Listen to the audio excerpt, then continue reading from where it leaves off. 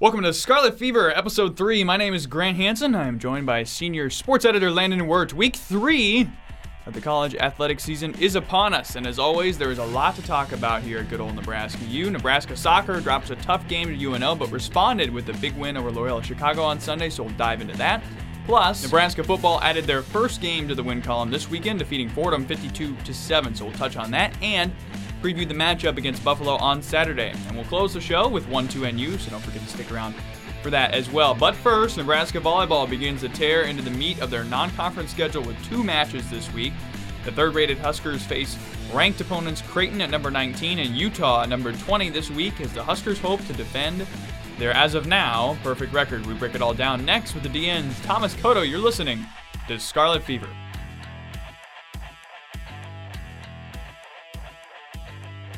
All right, welcome in again to Scarlet Fever. You can follow Landon on Twitter at Landon Wirt. You can find me, Grant Hansen, at Hansen with an E-N, H-A-N-S-E-N, 15_Hansen. Don't forget, this is a daily Nebraskan podcast, so give at Daily NEB and at DN Sports a follow for all of your campus news from the students who live it every day. And we'll start here with Nebraska volleyball, number 3 in the country, 5-0, and they have a big couple of weeks ahead against all-ranked opponents. This week, number 19, Creighton on Wednesday, which is the day we're recording this episode. This will be released on Friday. And then on Saturday against number 20, Utah. Both teams are undefeated, and we're going to bring in Thomas Cotto to talk about it, one of 2 beat writers for Husker Volleyball for the Daily Nebraskan. I am the other. And so let's talk Husker Volleyball. It's a 5-0 start. An interesting weekend last weekend, kind of a slow start on Friday in a couple of games, and Saturday you closed well with a win against Arizona State. You wrote for that game. Your thoughts? Well, head coach John Cook pretty much summed it up perfectly at the press conference after Arizona State. He said that was really when he saw the team finding their rhythm. First set was a great battle with Arizona State and a good solid win. Second set was just blowout in terms of Nebraska volleyball. Third set got a little bit exciting, but they were still able to pull out the win. So Cook believes that the team is heading in the right direction. Obviously, these first 2 weeks have been very experimental because a lot of great players. So a lot of experimentation in terms of like lineup. He's been switching up the lineup quite a bit. But of course, heading into this week, today with Creighton, Saturday with Utah, and the next Tuesday with Stanford, this is going to be a very interesting week for Nebraska volleyball. Yeah, I mean, it's good that Nebraska was able to show some resolve this weekend, coming out with a, little challenging victory against UNO. We had kind of talked about this last week, that we thought that UNO was kind of going to come in and make a statement, at least try to. It's an in-state battle. They're playing at the Devaney. Of course they want to come and put on a show. And they did. Very, way too close for comfort on Friday morning. But kind of a little bit of a similar story. Nebraska had to overcome a lot of adversity this week, which was something that we kind of saw last weekend against K-State a little bit, but not really all too often. So, I mean, of course it's not up to John Cook's standards, right? Like, he wants Nebraska to be this Alabama type that just rolls over everybody in non-conference. Doesn't matter who you are. But, I mean, I don't know. Did we learn something about Nebraska volleyball this weekend? Yeah, I mean, I think, in my opinion, what we learned this weekend is that they're still finding themselves in some ways. I think they got really close to that against Arizona State. But I think one thing you definitely learned is that there are a number of players on this team who can play, and they can all play well. And because of the chemistry on this team, you can sense in press conferences post-game from the players. You can see it on the court. Chemistry is really good, right? And so because of that, Coach Cook has the flexibility to say, hey, look, Lindsay's not having a great night. She wasn't having a great night against Georgia. I can pull her and put someone else in Whitney Lauenstein, and Lindsay isn't gonna just collapse because she got pulled, right? They're very supportive of each other, and that's true across the board. And so it's gonna be a different person every night. You think about the difference in Saturday night's match against Georgia and that 3-1 victory in which the Huskers dropped the first set. Maddie Kubik comes on in the second and the third. Tallies between those 2 sets somewhere around 12 kills, 7 in the third set alone. Leads the team for the match with 15. Then you turn around to Saturday night against Arizona State. Maddie Kubik basically comes in to serve, and that's about it. Lexi Sun, on the other hand, who had a very quiet Friday night, returns to her usual self, gets set about 35 or so times, tallies double-digit kills, and the Huskers win easily, right? So it's going to be a different set of players seemingly every night. Now, I wonder how much that experimentation with the lineup continues, into this week with the really, again, tonight, as we record this on Wednesday, a really, really big match against Creighton. But I think that is one thing you see is there's a lot of people who can play in this lineup, and hopefully, they learn how, or Coach Cook and staff find a way to utilize and maximize all of their strengths. I think both players and staff are still trying to find that here a little bit. And you brought up an excellent point with how a player could be benched for a match and it won't be like the end of them. They could just be having an off night. But that's the thing about Cook and the team. Even though someone will have a bad night, but everyone knows that they'll get back into it. And even if they are taken out, they have that trust and they have that confidence to get back into it. I mean, perfect example, like Kansas State, after the third set, after just how tough of a loss that was in set 4, they bring in Ani Evans. Everyone trusted that she can get them back into it, and she did. She's only played in the Omaha match since then, but she still knows that she's contributing to the team through practice. I was actually at practice on Monday, saw them working. Everyone was talking with each other. They really were building those relationships. They had that trust with one another. Cook also was pointing out a lot of facts during practice as well. He was giving him, obviously being a coach, giving him pointers, but he was also seeing the chemistry that was building between each player, and he was also mixing them up. He would have Lexi and Kenzie working together, then he would have like Lexi and like Lindsay working with each other, and then he would have running out of it was a lot. He was switching with a lot of players were switching around, and that was another thing that Ani even brought up when I talked to her after practice last week. She said they switched the lineups in practice a lot. That, of course, means you would have to build more trust with one another and thus making it truly a team sport in this scenario. I mean, there's six girls on the court, but there's a lot more there as a team. Well, Thomas also has a feature out on Ani Evans that is out today as of Wednesday. It's a good one. Go ahead and read that. A really interesting story from the beginning of the Huskers season. Let's touch a little bit about on Creighton. We again, just a bit more broadly here before we really zone in on Utah, which is Saturday's match. But just some details. Creighton comes in at 6-0. Nebraska 5-0. So both teams undefeated. Creighton has wins against USC, Missouri, and most importantly, they swept, again, 3 sets to none, defending champ and former number 3, now I believe number 8, Kentucky. It is a huge, huge challenge for Nebraska coming on Wednesday night. Yeah, that was a very impressive win by Creighton last week, just sweeping Kentucky, national champs, number 3. Cook even brought that up and saying how the matchup between Creighton, like way back when, it would just start off as like this fun little matchup with another Nebraska school, and now it's the program, right? Yeah, exactly. And so now it's really become this in-state rivalry matchup, and what better place to have this game go down than in Omaha, where they held the NCAA tournament last year. 14,000 fans are going to be there. That's nearly twice as much as the Devaney Center can hold. It's going to be a crazy matchup for Nebraska and Creighton tonight. Yeah, and I mean, what better opportunity for a Creighton team that's playing great volleyball to get its first win over Nebraska in program history, right? You were talking about that in a little note that it's like good for the state, right? It is, and like you see it, the UNO performance was really tight. Like volleyball in the state of Nebraska is awesome, and you go back to that awesome John Cook quote from Monday that Nebraska is the heartbeat of volleyball in the state. It's true. They're great. Like the talent here is awesome, and it's going to really be on display, like just the high level volleyball at the collegiate level anyways, when these two teams get together. So it's going to be a really awesome match tonight. Well, and again, this is for either of you here, or both of you, but that was a real mic drop moment from Coach Cook towards the end of his press conference. He said, hey, I think Nebraska is the heartbeat of volleyball in this country, and referenced UNO. who, again, an amazing weekend for the Mavs. Even though they came away 1-2, man, they pushed Nebraska to the limit. They did the same to Arizona State. And then you look at Creighton, and Creighton, Coach Cook said, hey, I think they're number 2 in the country. That's where he would rate them. Come in at number 19, which even I think is a little bit low. But there is a lot of good programs here in this state, and it's going to be on display, full display. A celebration of volleyball, that was the other term that Cook used to describe Wednesday night's match. How big is this game for the state of Nebraska just as a whole?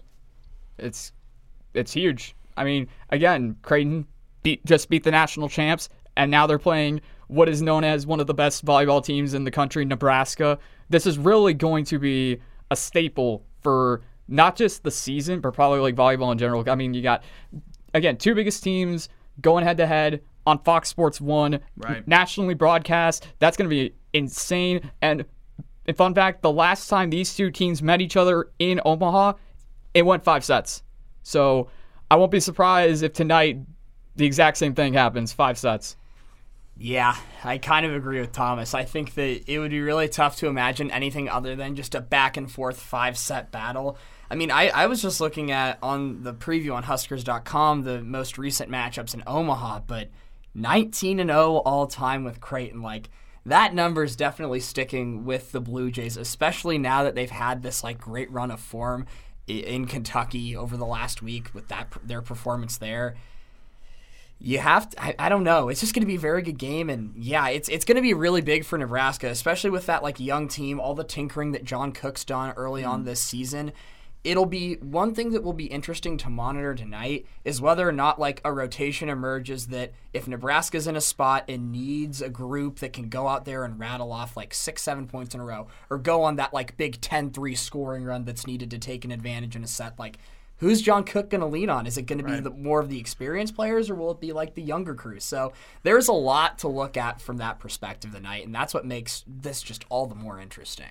Let's look at Saturday here. Nebraska welcomes the Utah Utes, if I remember correctly. The Utes, yes. Utes, that is at Devaney on Saturday night. I believe is 7:30 first serve. Moved back a little bit later than usual because the Husker game the football game is at 2:30. So no Power 5 wins for the 5-0 Utah Utes, and Nebraska will be the first Power 5 team they've even faced at this point in the season. Utah is not getting a lot of discussion this week. Is there a worry for you that Nebraska overlooks them at all, Thomas? From what I've seen, from what Cook likes to talk about, obviously the focus right now is Creighton tonight, but I wouldn't be surprised if the second that match is done, there might be, if they win, there will be some celebration. If they lose, it'll be just shake it off. Early in the season, we got a lot to work on. But no matter what, after that whole thing is out of the way, it'll be focusing on Utah. I mean, you got after tonight, you got tomorrow, and you got Friday to practice to get ready for them.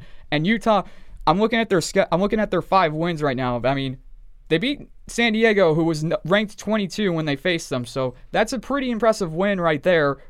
And so, yeah, other teams could possibly be sleeping on them, but knowing Nebraska, they can't. They can't be sleeping on them. I mean, Omaha almost beat them, and you can argue maybe they slept on them, but we don't know. So, going for this weekend, after Creighton tonight, all on Utah. I mean, I wouldn't even be surprised, even if Nebraska wins tonight, if John Cook says, yeah, we have a game on Saturday against Utah. That's just the type of guy he is. Right. So I did do a little digging into Utah, found a couple of little fun factoids that might make Saturday a little bit interesting. This might be due to competition, but Utah's recorded double-digit blocks in all 5 matches. That's something that's pretty impressive. Utah currently leads the country, I think, in blocks per set. Number 2 in the country in blocks per set, which is pretty impressive. 10 service aces. And yeah, I had the note about San Diego too. So haven't had a Power 5 victory quite yet. They have a ranked one, though. Yeah, a ranked one. So, yeah. Utah has a couple good players. They have a 3-time All-American, Danny Drews. Kennedy Evans currently leads the Pac-12 in blocks. So Utah seems to be a pretty good defensive team, which could give Nebraska a little bit of trouble because in a couple of those sets against Georgia and UNO, Nebraska was kind of unable to get anything going offensively. So if that continues for an extended period of time against Utah, I predict that things will not be super happy and fun for Cook's bunch. But yeah, I mean, to think that Nebraska won't be drilled in and ready to face a ranked opponent, I mean, I'd personally Never be happens. really stunned if John Cook let that happen. So. Well, a couple of ranked matchups next week as well. Ranked Stanford on the road. That is the first official out-of-state road test for Nebraska. They go to Palo Alto on Tuesday, and then they welcome the Louisville Cardinals to Lincoln next Saturday night at 7 o'clock. That game is the final non-conference game for Nebraska before they enter the Big Ten schedule with Northwestern and Iowa in the following week. So it's a big, big crucible ahead for this group, and there's less room, I think, to tinker with the lineup as we enter this week and next. Well, I remember Monday when I came into the press conference, people, they were talking about, of course, the Creighton game, but then they just immediately jumped over to the Stanford and Louisville game. They too were kind of like not focusing on Utah because they're like, obviously Stanford, that's usually usually one of the best schools in the country, and in Louisville, another great school. And I'm looking at both Stanford and Louisville right now. Stanford, they had a good win against Florida, beat them 3-1. But then they got swept by number 1 Texas the very next, like a few days later, 0-3. So this week they have Minnesota and Penn State, and then they'll have Nebraska. So they'll have 3 straight Big Ten matchups. So it's going to get interesting to see how Stanford gets used to the Big Ten taste before going toe-to-toe with Nebraska. As for Louisville, trying to pull up their schedule. Internet has having fun with us, people. Yeah. What a brilliant slate that is for Stanford, though. I mean, you got Texas, then Minnesota, Penn State, Nebraska, Kentucky. Should be a very big week ahead for Nebraska volleyball, regardless of prior results, what's upcoming. And yeah, definitely agree that the tinkering might have to stop a little bit, but we sure are going to learn a heck of a lot about this team over the next 7 days. And go ahead and visit the dnsports.com, and you can go to the volleyball section. You can read Thomas's piece on Ani Evans, and that feature, and man, that was a really, really cool story from the opening week for Husker volleyball. Nebraska is 5-0. They have Creighton on Wednesday, and again, Utah on Saturday. Big thanks to Thomas Cotto for joining us. Coming up next, we'll talk women's soccer. This is Scarlet Fever, and I'm Grant Hansen, joined by Landon Wood.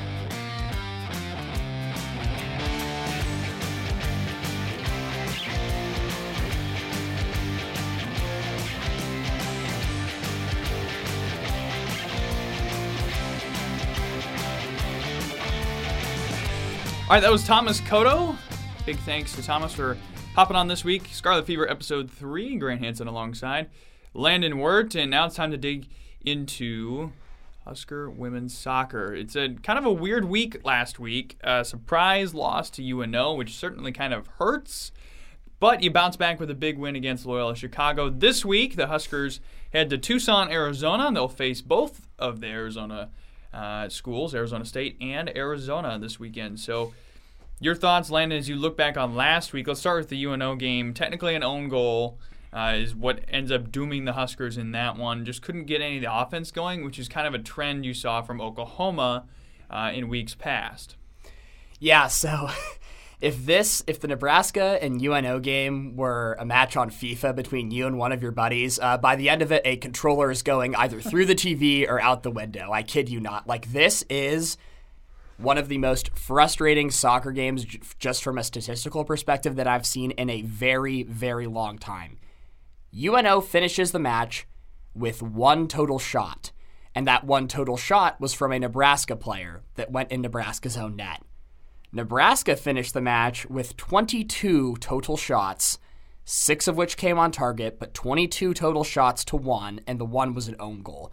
Just so frustrating all around to lose a game like that. Like, it just has to be frustrating. Credit to UNO's goalkeeper, UNO's defense for being able to keep Nebraska off the scoreboard, especially with just the array of chances. Nebraska has to be a lot better in finishing those. The rate of 22 shots to 6 on targets, it's not terrible, but it's not great. So, there definitely needed to be an improvement in in the final third from one game to the next, which we said that happened. But it was funny because when we were talking about the match on Wednesday, I said that Nebraska needed to keep a clean sheet defensively and not give up any goals. And technically, Nebraska did score the only goal of the match. So, but not a great loss. Really, like I said, frustrating to lose a game like that. And credit to UNO's goalkeeper as well, like I said, who has one of the coolest names ever. She's from Denmark. Mia Olsen Rede Ritz. I think I kind of went a little bit more German with the pronunciation there, but still a really cool name. So she made 6 very important saves to help keep the Huskers off the board and secure a really big 3 points in that intrastate derby between the two schools. Yeah, a lot of international women's athletes coming to Lincoln this last week. Arizona State had 6 international players on their squad, including Amanda Sanovich for volleyball back on Saturday. So you look at the Omaha game and now put it next to the Loyola Chicago game. Compare and contrast. What were the differences? Well, it's about being more clinical in the final third, right? I mean, as a coach, after you have a loss like that, there's really not much you can say other than just throw it out the window. It's a huge statistical anomaly. Like, games like what happened in Nebraska against UNO don't happen very often.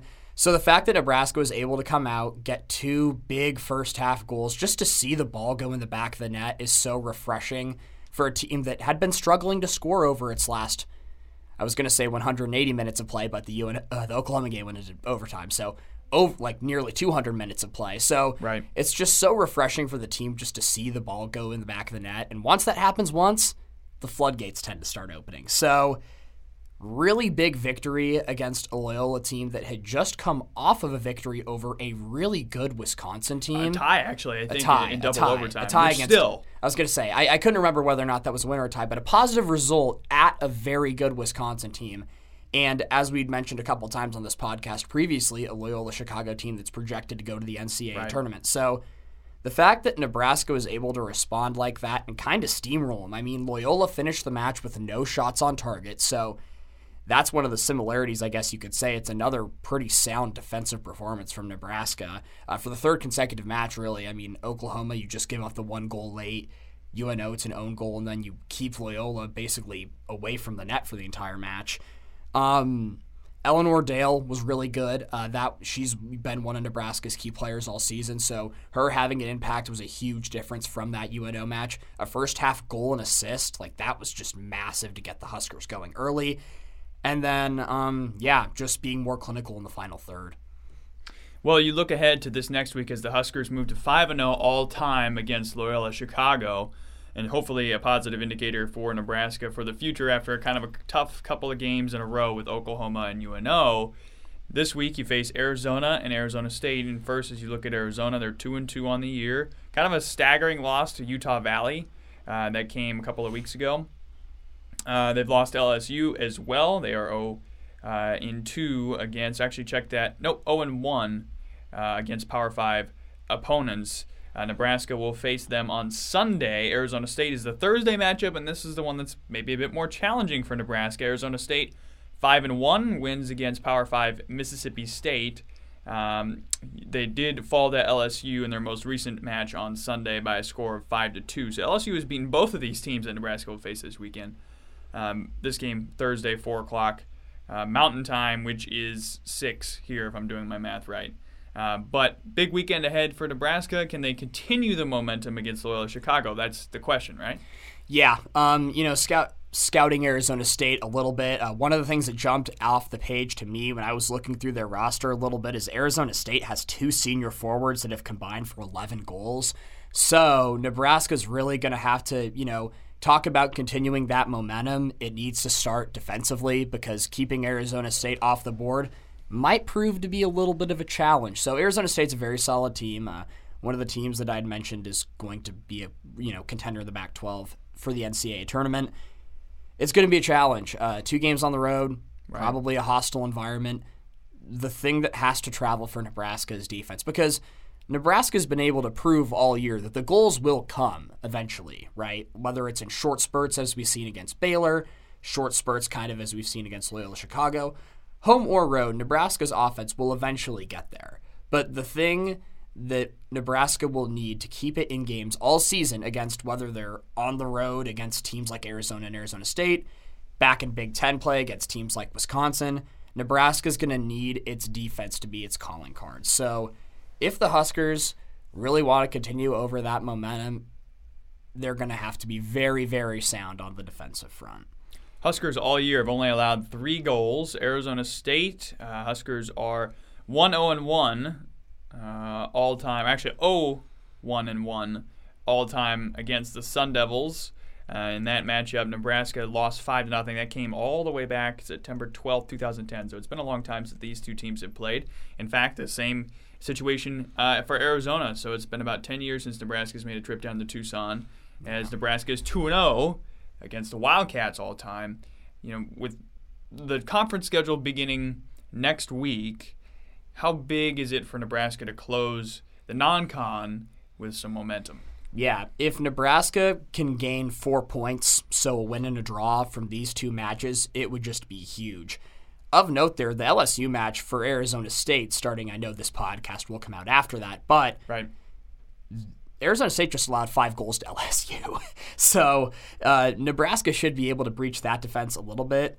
Moving to the Arizona side of things, it's just it really is just a matter of like making sure the defense is there.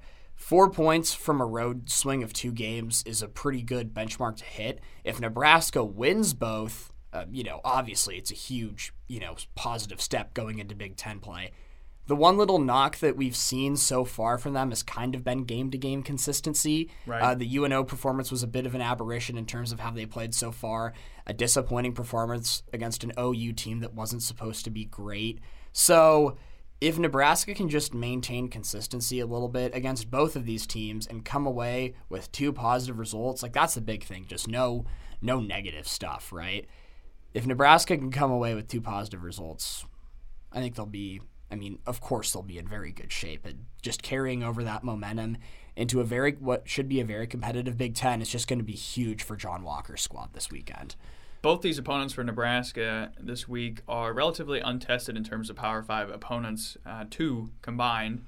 3 games between the two, LSU and Mississippi State. Only LSU for Arizona, Mississippi State, and LSU for Arizona State. Is that typical to see so few Power 5 opponents on a non-conference schedule? Yeah, for the most part it is. You are really kind of just playing the smaller schools around your area just to start. Looking at Arizona's schedule, Northern Arizona, close. Cal State, Northridge, not really super close, but that's a close-ish proximity to one another. Utah Valley, close. Arizona, of note, will have another Power 5 school on its docket before the Nebraska game. They'll play Texas Tech. Right. Don't know too much about them, but that is another Power 5 school. They'll welcome at home, so Arizona will be looking to get something out of that game. And then Arizona closes with Gonzaga. So it's not really too out of the ordinary to see so few Power 5 schools.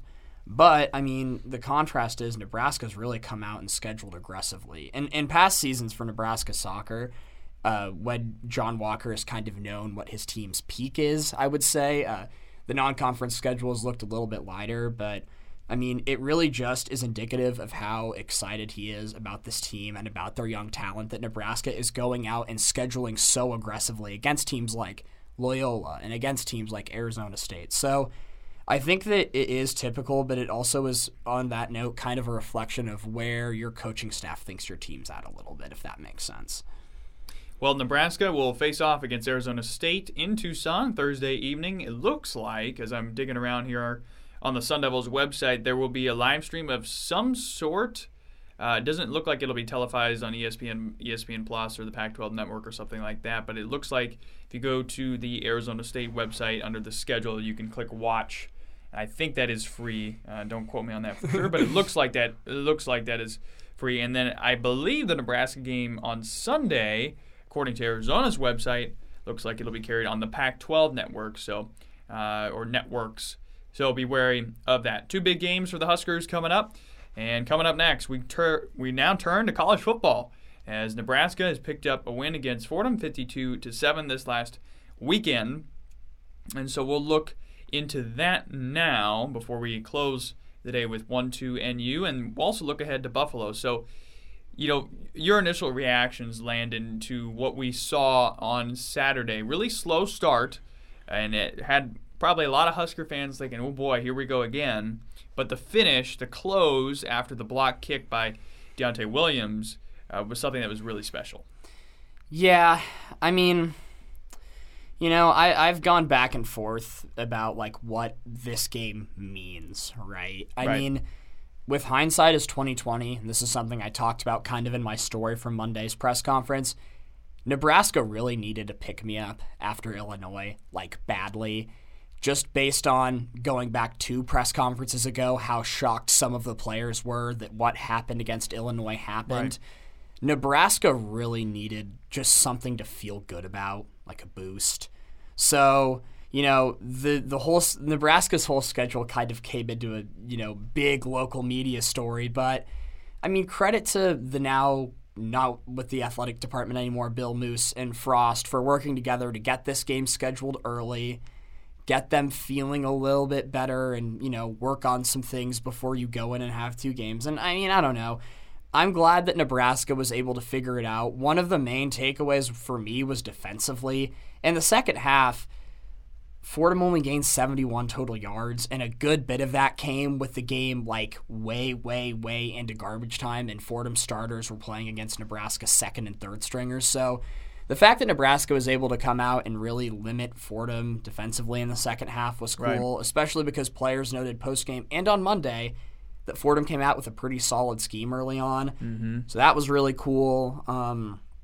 Seeing a full Memorial Stadium was cool. Yeah. I mean, that was just a really cool experience for me. I hung out on the field for a bit before the game. Almost missed kickoff, but didn't. Those elevator lines are very, very long when there's fans in the stands. Yeah, but they are. That was a really cool experience for me. And, I mean, at the end of the day, slow start aside, Nebraska did what it set out to do, which was win comfortably. One of the other things I liked seeing was the running back depth. I was a big Jock Hesiant fan after the spring game, so getting to see him come in and run, he's such a powerful runner. I really like seeing him in mop-up duty at the end of the game. So I don't know. I mean, it was good for backups to get reps, live reps against an actual team for the first time in a couple of years. As I can't remember which Nebraska reporter pointed that out. It might have been Sean Callahan, but don't quote me on that. But that was a good spot that Nebraska's backups hadn't played live football in a couple of years. I believe it was since the Maryland blowout a couple of years ago in College Park. But, it was what was expected, and Nebraska came out and did what it was supposed to do, and it really smothered Fordham in the second half. So from a game against an FCS school, all the boxes were checked, and now you can kind of turn your attention to Buffalo. Yeah, I think, my biggest takeaway from the whole thing was that was what was supposed to happen, right? The first couple of series offensively were pretty rough, right? You had that fumble exchange issue on the first drive. Adrian somehow able to pick up the first down on the ground. Then you have he missed an open receiver on the next set of downs, and then took a shot to Wyatt Lear, which I like that play, honestly. I'm okay with that. I didn't think Adrian missed the throw too badly. Mm-hmm. It's a 50-50 ball. And look, you took a shot and it didn't pay. That's fine. But the preceding throw where he missed an open receiver was something that, it was, that's again, one of those things where you thought the fumble on the opening drive. Then you had the missed receiver and you thought, oh gosh, here we go again, especially considering the way that Fordham responded on the next series in their first offensive series. But luckily, one of Nebraska's big guns defensively, one of their big leaders, JoJo Domann, comes up with an interception, his first of his career, and that was pretty cool to see. And after that, it wasn't like it took off Nebraska's way immediately after that. It took till maybe the second quarter, again, that block kick to really change momentum. But I felt like once Nebraska, got some confidence in itself, things really started to shift. And so it was. I think there are a couple of things that have really made themselves clear after this week. I think number one, Marquise Stepp deserves to be the guy in the backfield. To me, that's a no-brainer at this point. And number two, Samori Toure is legit. Yeah, Toure was brilliant. He was just always open. Again, right. I know it's Fordham. Again, FCS, yep. In an FCS school, but Toure it seemed like every time Adrian dropped back to throw, there was not a defender within 5 to 10 yards of Samori Toure. I mean, he looked really good. He looks to be a clear wide receiver one, which is good because over the past couple of years, there are a bunch of names that spring to my mind of transfer wide receivers that have just been completely unproductive in a Nebraska uniform that many thought were going to be more productive. Conaway springs to mind, a couple of other similar ones. So it's good that Torrey's gotten that notion out of the way that transfer wide receivers can come in here and be really, really productive. And Torrey's really good.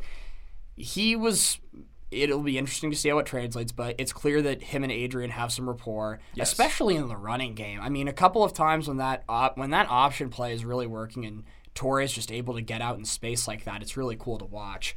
It was brought up post-game a couple of times. Torrey and Adrian didn't really want to go into specifics of it because I have a feeling that it might not be next week, might not be against Oklahoma, but sometime down the road we'll probably see that concept again. Might be a couple of weeks, might be in a different way now, but that was cool. And then Marquise Stepp has to be the running back one. In Frost-led offenses here that have worked, there has been a back like Marquise Stepp, whether it's been Divine Ozigbo or Dedrick Mills. It's a big, powerful runner that can get through tackles and has enough foot speed to accelerate a little bit at the second level. And that's Marquise Stepp. I mean, he can get around the outside. He's powerful enough to go through the middle. And I think Nebraska almost needs more Stepp. I mean, in games that matter, I think that this team might need 20 to 25 doses of Marquise Stepp a game. I don't know if that's overselling it, and I don't know if I'm crazy a little bit. But, I mean, Stepp seems to welcome the workload, and he seems to like it. He said that he hadn't had that many carries in a game since high school, but he's lean, he's physically fit. He said that he felt great on Monday, and I think that, if you can up the workload on a back like that, why don't you do it? So I agree. Both those takeaways were huge, and that's, really above all, those two things combined with the fact that Adrian was able to settle it and look confident. I mean, those are the three big takeaways from this one, right? So. Yes, and he was confident because he had time to throw the ball, and that was not there in the first quarter. The offensive line was rough in that first quarter. I mean, you heard Greg Austin talking yesterday that Adrian was really getting on those guys, and Greg was trying to coach him, but Adrian's still trying to, to get the offensive line in gear, and they, to their credit, they did. And that really was another big part of things that shifted momentum. And we really shouldn't discredit this either, because swing passes, they worked. For the first time, I think, in my opinion, watching the Scott Frost offense in Nebraska, the swing passes that were used here looked like they did at UCF. And it's because guys blocked. And that just hasn't been present. Conaway Noah didn't block well enough. You mentioned him a little bit earlier. Guys just weren't built for that. And I think some of these guys that we've seen here were. And again, they went back-to-back-to-back swing passes on one drive, and they were all getting about 8 yards a pop. That's exactly what you want. Yeah. And, say what you will about guys like Wyatt Luer and Levi Falk, but, those dudes can block when they're in the game. They do their jobs very, very well. They might not be the Omar Mannings or Samari Torres of the world, guys that can go make these incredible catches downfield, but they go in and do their jobs, and you need guys like that to make those concepts work really well, because if you don't have that blocking on the outside, those plays go for nothing, and they look like how they have in the past where they go for either -3 yards or sometimes fumbled backwards, and they just get blown up. So you need guys in there to make those sort of concepts work. And again, yes, it's Fordham, but it's good to see those guys getting confidence that those concepts work, because last year in Big Ten play a little bit, when the schedule was only Big Ten, and some of those concepts weren't working a couple of times right away early on in the game, you can it's pretty fair to assume that you kind of just lose confidence in it because you don't see it work, right? So now you have this frame of reference to build back upon that, we can go get it. If we execute correctly, we can go get yards with this concept. If it's called on, whether it's 1st and 10 or 3rd and 3, we know that we're confident in it. So just little things like that, getting your routes crisper, timing, all that fun stuff. It's just that's what these kind of games are good for. And that's certainly one example. Well, let's move to this week as the Huskers play on September 11th. On Saturday, they'll be wearing their alternate uniforms, honoring the 20th anniversary of 9/11 and honoring both the first responders and those lost on that horrific day. But as we look towards the football game itself, Nebraska hosts Buffalo. This is the first all-time meeting between these two teams. And before we get into any of the specifics regarding the game itself, let me ask you this. With the injuries this week, both season-ending to Ronnie Bell of Michigan, their leading receiver, and Mo Ibrahim, who many people know for Minnesota is good for about 250 yards and like 2+ touchdowns a game. Both those guys are done for the year for Michigan and Minnesota. Both of those games are in that middle stretch for Nebraska of the conference schedule prior to facing Wisconsin, Ohio State, and Iowa all back-to-back. How big is this game for Nebraska in terms of confidence against Buffalo to drive into those games, especially considering these injuries to these two key players from Michigan and Minnesota that are going to make those games in the middle a little bit easier?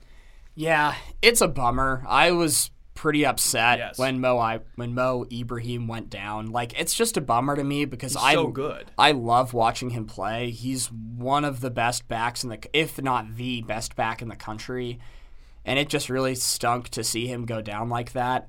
I don't really know how that's going to change Minnesota's offensive identity. I guess that this Saturday, I believe they're playing Miami of Ohio, will be really interesting just to monitor to see who takes over that backfield. I mean, Minnesota's identity kind of goes away a little bit. Yep. I mean, nobody can replace that on Minnesota's roster. No matter how much PJ Fleck will want to make us believe that somebody can. So that really stinks, and that, I mean, it obviously, I mean, you hate to say it, but it obviously gives Nebraska an advantage in both those games because I didn't get to watch Michigan last week. I know that they beat a Western Michigan side that's a pretty good MAC school, kind of like Buffalo is, but, I mean, that's huge too. You'd never want to lose. I mean, losing a guy like that, Mo Ibrahim, gosh, I can never pronounce his name. I know. Right Well, people, there's different, sometimes I swear, like sometimes on ESPN it's Ibrahim and sometimes it's Ibrahim. Yeah, so losing a guy like Mo Ibrahim and Ronnie Bell, it's different when you lose a guy like that in a game against Western Michigan versus in a game like Ohio State, but they're both in week 1, so it's kind of both a wash. It gives Nebraska the upper hand. I don't really know much about what Michigan's receiving core looks like. Aside from that, but it's never easy to replace the production of two studs, and it gives Nebraska the upper hand. I mean, Nebraska does have to go to TCF Bank, right? Which is never a fun place to play, especially if Minnesota is still competitive and the place will be bumping. But Michigan comes here, and, I mean, you have to think that, both of those games originally, before all this started, before when I got to look at lines for every single one of Nebraska's opponents before the year started, Michigan and Minnesota were projected as two very close games. Now, Nebraska's loss to Illinois may have changed some of that, but, those guys are, insurmountable or invaluable, I guess. Wrong word, use of the word in, to helping their team win late in the game. When those games will probably undoubtedly come down to the wire, Minnesota could rely on a guy like Mo Ibrahim to pick up some first downs. And Michigan can rely, if it's 3rd and 7, that Ronnie Bell's going to go get open. So not having that, it's got to be an advantage for Nebraska, which means, coming back to the original question, you have to take care of business on Saturday at home. There's no other way around it. These are the games that you really want to see progress under Frost. Nebraska has to take care of its business. Well, let's talk Buffalo a little bit. Landon is very familiar with that program, but we'll give you a little bit of an overview. So the Bulls took out Wagner last week 69-7, and there was a lot in the Husker media who were kind of freaking out about this a little bit. Well, for reference, Wagner is an FCS program that is worse than Fordham. Very bad. Yeah. Very bad. I would really, I would think that the results, 52-7, 69-7, pretty similar. For frame of reference, Wagner might be the UConn of the FCS, because I don't think Wagner played in 2020, and then in 2019 they were 1-11. So they're very bad. Yeah, 70 points is still a lot of points. Yes, but the Buffalo has won 11 of their last 12. A new head coach, Maurice Lindquist, replaces Lance Leopold, who is now at Kansas. Lindquist graduated from Baylor. He's most recently, he's been a defensive backs coach for most of his career, worked with the Dallas Cowboys. Most recently, this is his first head coaching job. And that known great Dallas Cowboys secondary. Yeah. Well, your thoughts. He's got a win under his belt. He's coming to Lincoln in a pretty big environment. This is, again, the first meeting all time between these two programs. What do you think? Buffalo's got a lot of confidence, that's for sure. Again, they've won 11 of their last 12, and the one thing Nebraska really hasn't had is confidence. Yeah, I could talk about Buffalo football, as Grant alluded to, for a really long time. As someone with way too much time on my hands last fall, I found myself watching a lot of Tuesday and Wednesday night MAC football, and I was really drawn to Buffalo because I loved watching Jarrett Patterson just absolutely torch MAC defenses. But as a result, I got to learning a lot more about Buffalo, the team. And I have a lot of takes formulated about the Bulls, but the overarching thing I will say is this. Buffalo is a run-first team. They have a very good running back that complemented Patterson last year, named Kevin Marks Jr. Now this year he is the main back.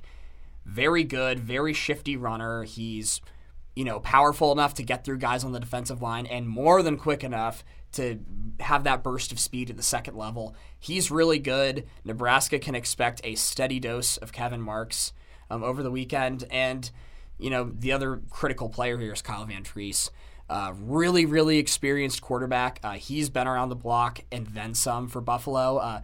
He's started Buffalo's last 16 games or something, which is something that Nebraska fans can't say about Adrian. Right. Buffalo, I will say, kind of underselling them a little bit. Buffalo was in the MAC championship last year against Ball State. That was the one loss that they had. They lost that game, and that's their lone blemish over the last year or so. Van Treese has won a couple bowl games, most recently the Camellia Bowl, I believe it was, over Marshall. So he's a really veteran, really experienced quarterback. He's not a gunslinger. He's more of a game manager type, but more than capable of pushing the ball down the field when needed.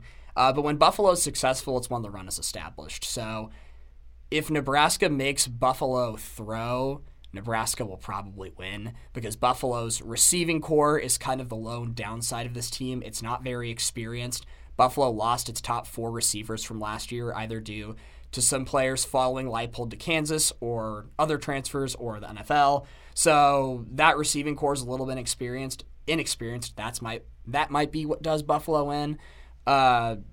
But Nebraska's got to stop the run. And Saturday's game will be decided. I can tell you this 100% fact.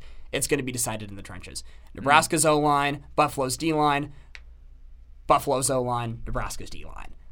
Whoever comes out on top of that battle wins. Well, Lance Leipold at Kansas, 1-0. Took out good old South Dakota. And they'll actually face off against Coastal Carolina this weekend. So that'll be interesting to watch. That's just an additional college football note. In your opinion, Landon, before we get into picks, we'll have 1-2 NU coming up here shortly. Do you think this is Illinois 2? Do you think that Husker fans are going to put so much stock into this game that if Nebraska loses, the season is over? I almost don't think that in terms of nervousness prior to this matchup, I don't think Nebraska fans are putting enough stock into Buffalo. I am here to tell you that Buffalo is not a team that you want to screw around with and think that this is going to be a comfortable victory, because it's not going to be. I will gladly eat my hat if I'm wrong, but Buffalo is way too good to take lightly. Buffalo is way too veteran. They still have way too many players around from a team that was ranked last year. Something Nebraska wasn't. Right. They were 23rd in the country heading into the MAC championship game. If Buffalo won that game, they probably would have either been really close. They wouldn't have been in a New Year's Six Bowl because of Cincinnati, but Buffalo would have been in a really good bowl game. And Buffalo has too many pieces from that team still around to make me feel oh yeah, this is just going to be a really comfortable game for Nebraska. I think that if Nebraska loses, the season still isn't over, because Nebraska still just played one Big Ten game. Right. So, even if Saturday doesn't go according to how odds makers believe it will, the sky still won't be falling as much as people, I'm sure, in the national media will dunk on Nebraska to make it seem like it is. It will certainly be disappointing, but it won't be over. So, Nebraska fans, I guess, my message to you is this. Buffalo is very good. Expect a close game, and the sky will not be falling because the Big Ten has to sort itself out. And honestly, there was a lot that happened in the Big Ten in Week 1 that did not leave me very, very impressed. So on that front, I don't think that, I mean, Nebraska fans should obviously be putting stock into this, but it's a non-conference loss at the end of the day, or a non-conference win. A win's nice, a loss doesn't mean the world is ending. So, all right, well, we'll make our picks. Coming up next, 1-2 NU.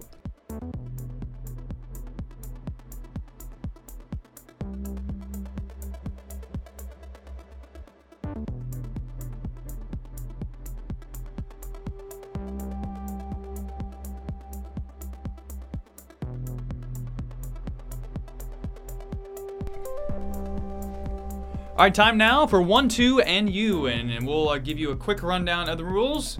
Landon and I will pick our top 2 college football games of the week and the Nebraska game. Our running records this year are not great, 1-3. Each of us, the only one we've got right is Fordham. So, I don't know. Maybe, I mean, again, it's a pretty small sample size. I don't know if you should be making your bets based off of what we're about to tell you, but eventually we'll right the ship. I can promise you that. Landon, your first non-Nebraska pick. Yeah, I rolled with 2 underdogs last week, and I got completely burned. So now I'm going to go with, spoiler alert, 2 favorites this week. The first one, I'm going to go kind of out of order a little bit and start with the big noon kickoff on Saturday, Ohio State and Oregon. I learned a lot about Ohio State last week. As we mentioned earlier in this podcast, the injury to Mo Ibrahim really, really hurt Minnesota's chances to end up pulling that game out, because I think that Minnesota probably would have been able to control the clock a little bit more in a close game had he still been around.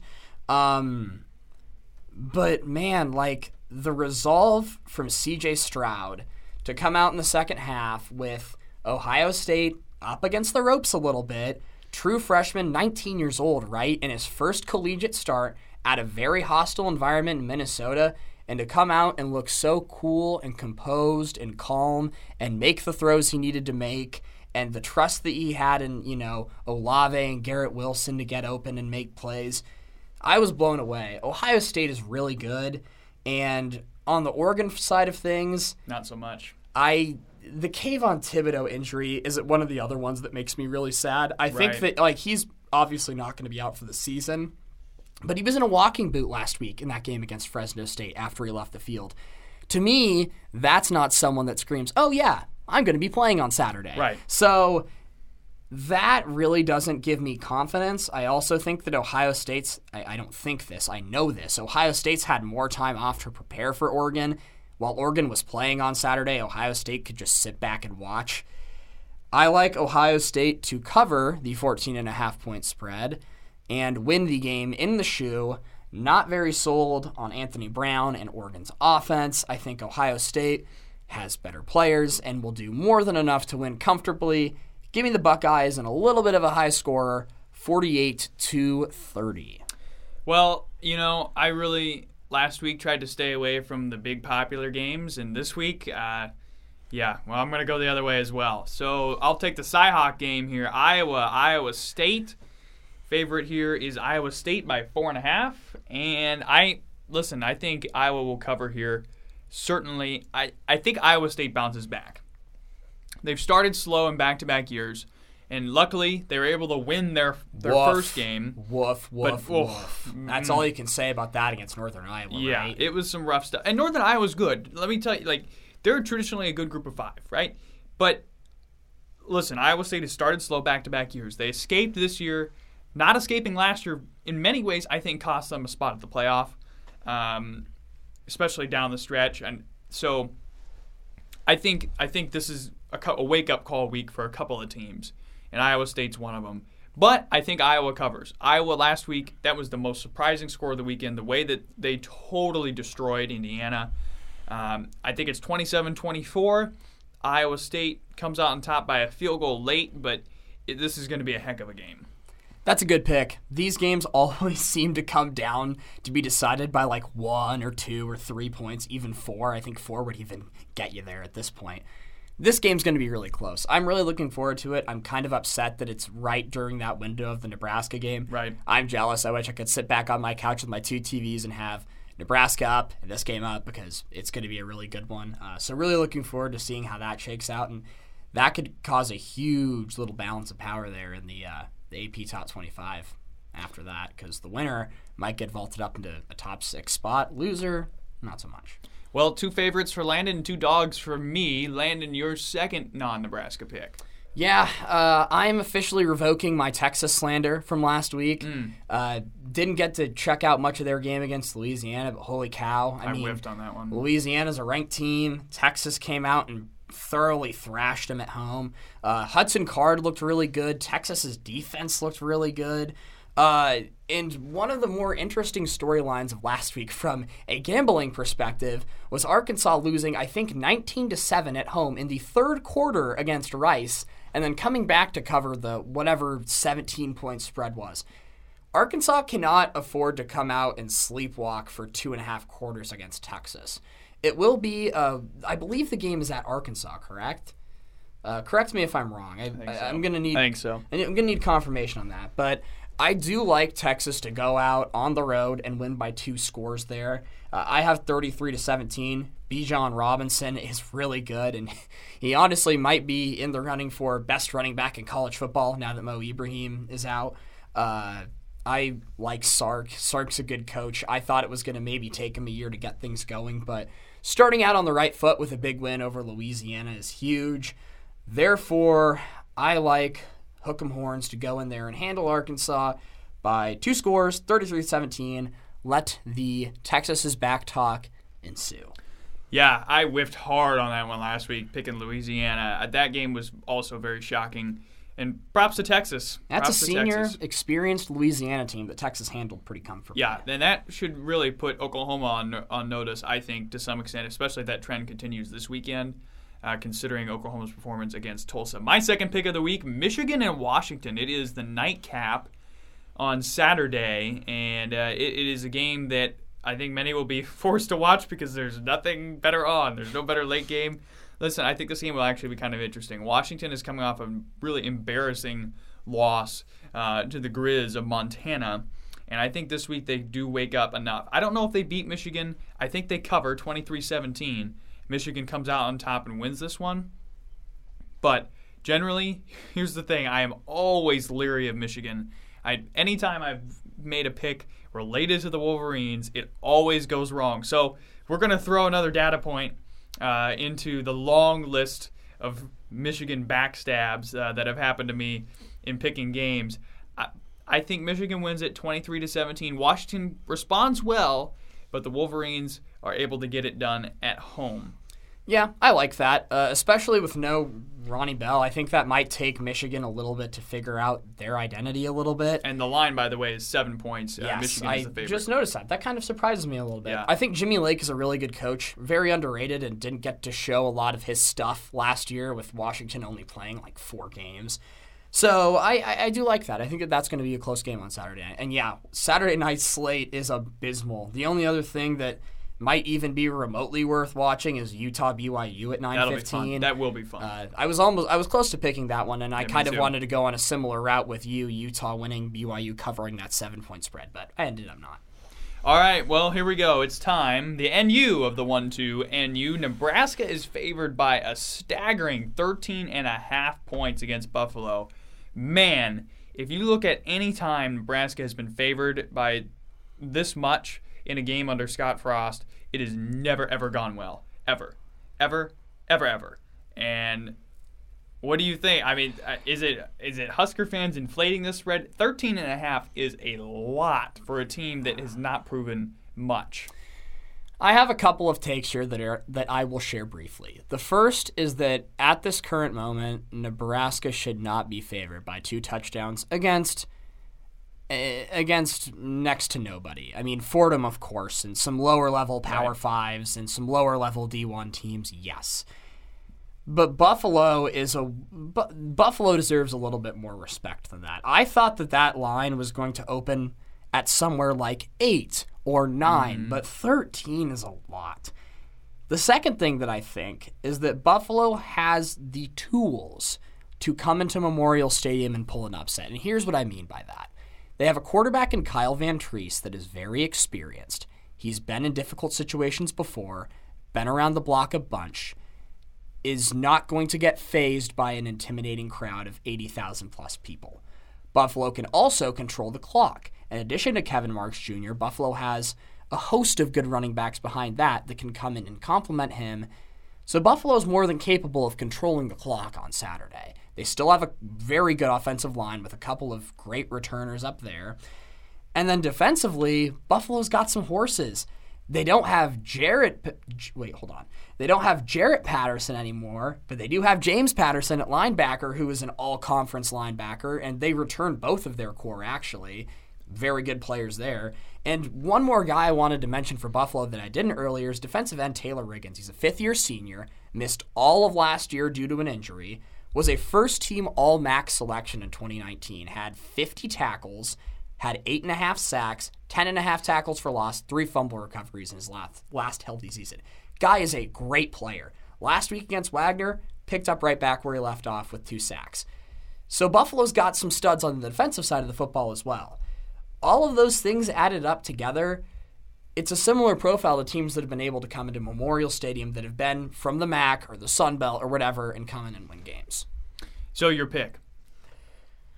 I reserve the right to change this, but as of Wednesday, September 8th at 1:30 p.m., I'm picking Buffalo to win, 26-23. I think that what really scared me at Monday's press conference was hearing Scott Frost say that him and his staff might have to guess a little bit at what Mo Linguist is going to run, and that kind of scared me to hear, and I don't think enough people are talking about it. So if Nebraska isn't able to crack this code, I just don't know. I think we're both in agreement that Buffalo will cover the spread. Oh, certainly. And I do think that it's going to be a game that comes right down to the wire. I just think Buffalo's going to win it. I reserve the right to change this pick in editor score predictions on Thursday. Just putting it out there. Well, I got to agree. Listen, the thing is, in my opinion, this spread is the easiest bet of the week. I mean, I really, really feel that way. 13.5 points. Nebraska has barely even ever covered something like that. And you think about the big wins, the biggest scoring wins in the Scott Frost era here. Bethune-Cookman last week against Fordham, and Minnesota in year 1, in which the Huskers scored 56 points. Didn't Nebraska score a lot of points against Illinois and Champaign, if I remember that correctly? Yes, but the spread in terms of points, I believe, was within 10. So at that point, it is rare. It is exceedingly rare for Nebraska to win by 2 touchdowns in the last 4 years. I don't really think that changes here. A line I would be comfortable with, 3 points, which is the general line that you get for a home team, right? Home team is favored by a field goal. And in this case, I think Buffalo certainly covers the 13.5 point spread. And I honestly have to pick Buffalo. 24-21, the Bulls get the win in Memorial and send a lot of Husker fans home unhappy. It's just the trends over the past 4 years do not say Nebraska wins this game. And, as I think many would hope that changes here. And if it did change here, that wouldn't be totally shocking to me, especially considering the importance of this game preceding Oklahoma. But I think Buffalo wins 24-21, and again, this 13.5 point spread, that is way too much. Yeah, I'd love to do some digging as to how Nebraska's fared as a double-digit favorite. Maybe not under Scott Frost, because I don't know that that's happened on too many occasions in the past. But 13.5 is ridiculous. Yeah. I don't know. I think that Buffalo is a team that deserves way more respect than that. If anyone in the comments on Twitter or on the Facebook comments on this post would like to fill us in on what Nebraska's history has been, maybe over the last decades, a 2-touchdown favorite even, I'd love to hear it. Because I just have thought of so many instances where it hasn't really gone well recently. The one that I can think of was the South Alabama game. Or Illinois last year. Fun. Illinois last year was a 14-point dog. Oh, gosh. Yeah, that's right. Illinois was a huge underdog last year. They came in and won by 20. That's why I don't – and that happened time and time again. I think Minnesota was also a double-digit dog when they came here last year. And Minnesota won that game as well. So, all right. Well, that's our picks. Hopefully things go better than 1-3 for the two of us. We'll see. I don't know. I mean, if we get too far down on our records, we might have to just cancel the segment at some point. I don't know. Hopefully, maybe again, start picking NFL games. Yeah, or like maybe Michigan and Western Michigan from last week, stuff like that. But that'll do it for us here on Scarlet Fever Episode 3. We talk Nebraska women's soccer, Nebraska football, and Nebraska volleyball. Special thanks to Thomas Cotto for hopping on and joining us. So, as we head into another big week, remember, this is the Daily Nebraskan Podcast. You can follow us on Twitter at Landon Wirt for Landon and at Hansen with an EN, 15_Hansen for me. Also follow Daily Nebraskan at Daily NEB and DN Sports. Lots of content coming your way this weekend, another big weekend for Husker athletics. So, until next week, this is Scarlet Fever.